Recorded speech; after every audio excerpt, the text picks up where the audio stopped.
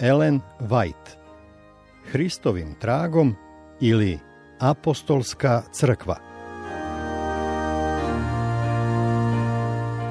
7. poglavlje. Opomena protiv licemerja. Ovo poglavlje zasnovano je na tekstu iz knjige Dela apostolska 4:32 do 5:11. Dok su apostoli objavljivali evanđelje istine u Jerusalimu, Bog je potvrđivao njihovu reč i mnoštvo se obraćalo. Mnogi između tih prvih vernika odmah su bili izbačeni iz svojih porodica i iz kruga svojih prijatelja pod uticajem revniteljske zaslepljenosti Jevreja, pa je postalo neophodno da im budu pruženi hrana i smeštaj. Izveštaj kaže, jer nijedan među njima ne beše siromašan, a zatim nastavlja i objašnjava kako su bile zadovoljavane potrebe vernika. Vernici koji su imali novac ili imanje, radosno su ih žrtvovali za zadovoljenje hitnih potreba ostalih. Prodajući svoje kuće ili zemlju, dobijali su novac koji su stavljali pred noge apostolima i davaše se svakome kao što ko trebaše. Ova velikodušnost vernika bila je posljedica izlivanja Svetoga Duha. Oni koji su se obratili i prihvatili evanđelje bili su jedno srce i jedna duša. Preovladavao je jedan zajednički interes. Uspeh misije, koja im je bila poverena, zato lakomstvo nije imalo mesta u njihovom životu. Njihova ljubav prema braći i delu koje su prihvatili bila je mnogo veća od ljubavi prema novcu i imanju. Njihova dela svedočila su da su ljudske duše za njih imale neuporedivo veću vrednost od zemaljskog bogatstva. Tako će biti uvek kada Božji duh preuzme vlast nad životom. Oni čija su srca ispunjena Hristovom ljubavlju sledit će primjer onoga koji je radi nas postao siromah da bi se mi njegovim siromaštvom obogatili. Novac, vreme, uticaj, sve darove koje su primili iz Božje ruke oni će ceniti samo kao sredstvo za unapređenje evanđeoskog dela.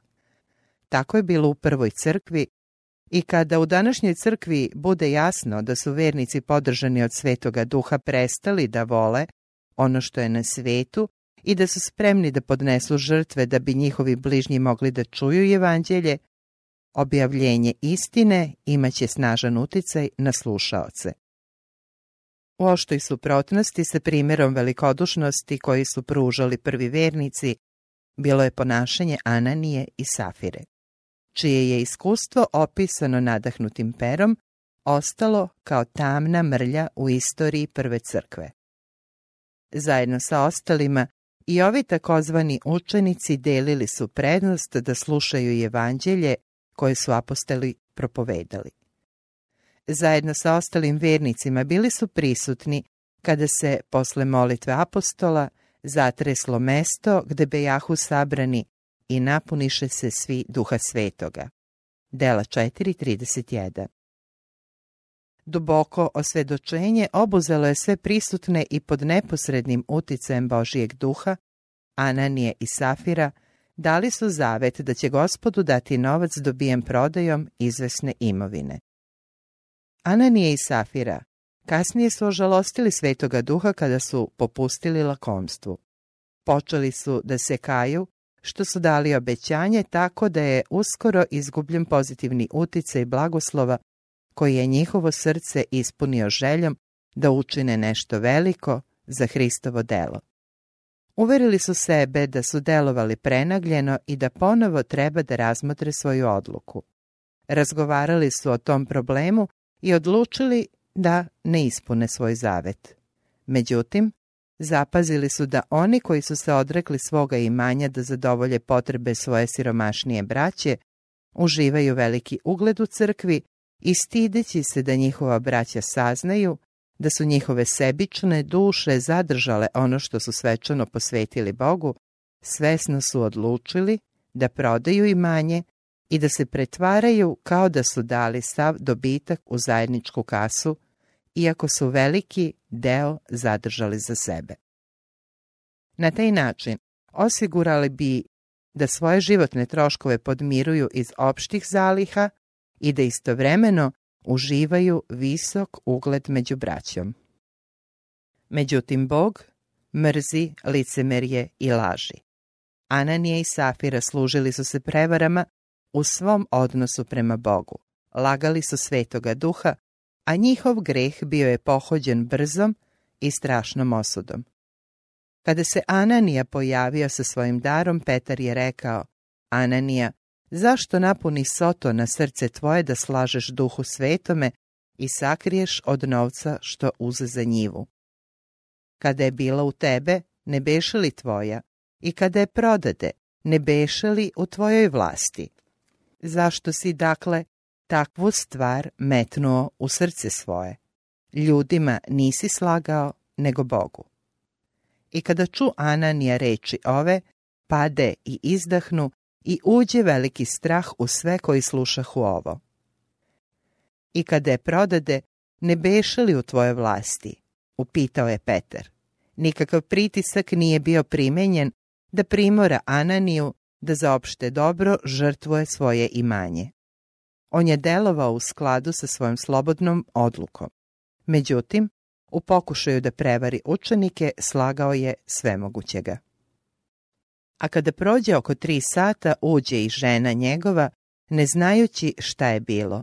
I Petar joj odgovori: kaži mi, jeste li za toliko dali njivu? A ona reče: da, za toliko. A Petar joj reče: zašto se dogovoriste da iskušate Duha Gospodnjega?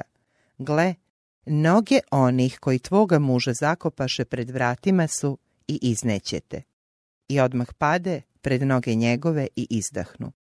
A momci, ušavši, nađoše je mrtvu i iznesoše je i zakopaše kod muža njezina. I uđe veliki strah u svu crkvu i sve koji čuše ovo.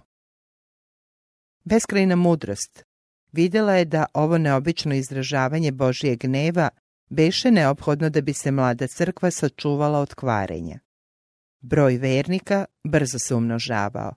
Crkva bi se našla u velikoj opasnosti ako bi joj prilikom brzog povećanja obraćenika prišli ljudi i žene koji bi, tvrdeći da služe Bogu, i dalje služili mamonu.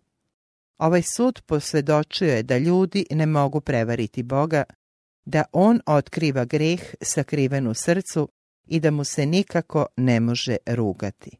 Ovaj događaj trebalo je da posluži kao opomena crkvi i opomene vernike da izbegavaju pretvaranje i licemerje i ne potkradaju Boga.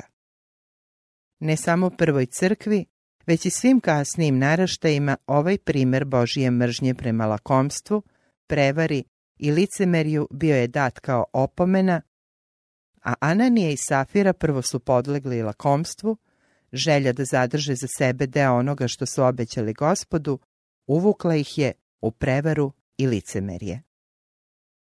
Bog je učinio da objavljivanje evanđelja zavisi od rada i darova njegovog naroda. Dobrovoljni darovi i deseci predstavljaju prihod Gospodnjeg dela. Od sredstava koje je poverio ljudima, Gospod zahteva određeni deo, 10. On svima ostavlja slobodu da kažu hoće li dati i više od te svote. Međutim, kada je srce pokrenuto uticajem Svetog Duha i kada učini zavet da da određenu svotu, onaj koji se zavetovao nema više nikakvo pravo na posvećeni deo. Obećanja takve vrste učinjena ljudima smatraju se obaveznim, pa zar nisu obavezna i ona koja su data Bogu? Zar su obećanja o kojima se prosuđuje na sudu savesti manje obavezna od pisanih sporazuma među ljudima? Kada božanska svetlost s neobičnom jasnoćom i snagom zasija u srcu, uobičajena sebičnost slabi svoj zahvat i pojavljuje se spremnost za prilaganje Božijem delu. Međutim, neka niko ne misli da će mu biti dozvoljeno da obećanje koje je dao ispuni bez oštrog protivljenja Sotone. Njemu nije drago da gleda kako se izgrađuje otkupiteljevo carstvo na zemlji. On došaptava da je obećanje bilo preveliko, da će onemogućiti čoveka u njegovim naporima da stekne imanje ili zadovolji potrebe svoje porodice. Bog je taj koji imanjem blagosilja čoveka i to čini da bi ljudima omogućio da daju za napredovanje njegovog dela. On šalje sunčevu svetlost i kišu. On čini da vegetacija buja. On daje zdravlje i sposobnost za sticanje blaga. Svi naši blagoslovi potiču iz njegove podašne ruke. Za uzvrat, on želi da ljudi pokažu svoju zahvalnost vraćajući mu njegov deo u desecima i prilozima, u darovima zahvalnosti, dobrovoljnim darovima, u darovima za prestup. Kada bi darovi tekli u riznicu u skladu s božanskim određenim planom, 10 od svakog prihoda i velikodušni darovi bilo bi u izobilju sredstava za unapređenje gospodnjeg dela.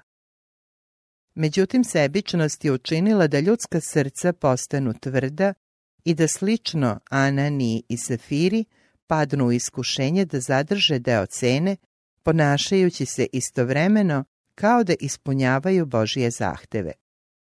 Mnogi rasipno troše novac zadovoljavajući svoje prohteve. Ljudi uzimaju najpre u obzir samo svoja zadovoljstva i zadovoljavaju svoj ukus, dok Bogu donose skoro bez volje škrte priloge. Takvi zaboravljaju da će Bog jednoga dana zatražiti strog obračun koji će pokazati kako su njegova dobra bila upotrebljavana i da ništa spremnije neće prihvatiti sitnicu koju su stavili u njegovu riznicu nego što je bio spreman da prihvati prilog Ananije i Safire. Na osnovu stroge kazne, koja je bila izrečena svim krivokletnicima, Bog je želeo da shvatimo koliko je velika njegova mržnja i koliko dubok prezir prema svakom licemerju i svakoj prevari. Ananija i Safira, ponašajući se kao da su dali sve, slagali sa Svetoga Duha i izgubili ovaj život i život koji će doći. Isti Bog, koji je njih kaznio, i danas osuđuje svaku laž. Lažljive usne su gad pred njim. On kaže da u sveti grad neće ući ništa pogano i što čini mrzost i laž. Otkrivenje 21:27. Neka se dužnost izgovaranja istine ne shvati olako, niti kolebljivo ispunjava. Neka nam to postane deo života. Brzo i olako igranje istinom, njeno prilagođavanje vlastitim sebičnim planovima, znači brodolom vere. Stanite dakle, opasavši bedra svoja istinom. Efesima 6:14. Onaj koji izgovara neistine, prodaje sebe na jeftinom tržištu.